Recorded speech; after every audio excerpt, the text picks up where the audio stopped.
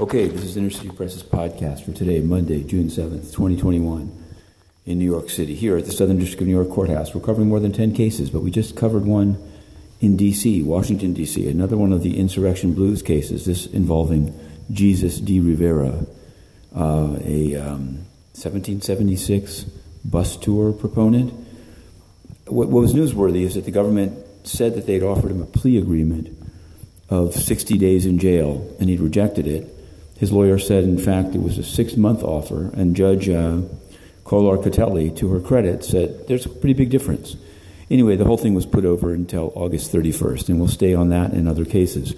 We also cover the United Nations, even though Antonio Guterres, noted corrupt censor that he is, has Inner City Press banned today for the 1071st day. We put in questions to his spokesman, Stefan Dujarric, no answers. Estonia, President of the Security Council, no answers, even as they prepare to rubber stamp 5 more years of corruption, incompetence, and collusion and genocide. But today there was a new PGA elected, and we'll see how that goes.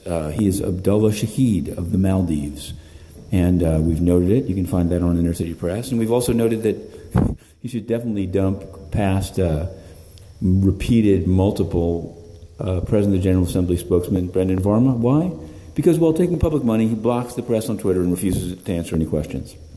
It's amazing that an organization can take so much public funds and refuse any accountability, taking only the questions that they choose from state media. But we'll stay on that case and on others here, reporting on all these fronts, including banks behaving badly. To be continued. The 2-minute drill. Matthew Lusser Lee, Inner City Press. To be continued.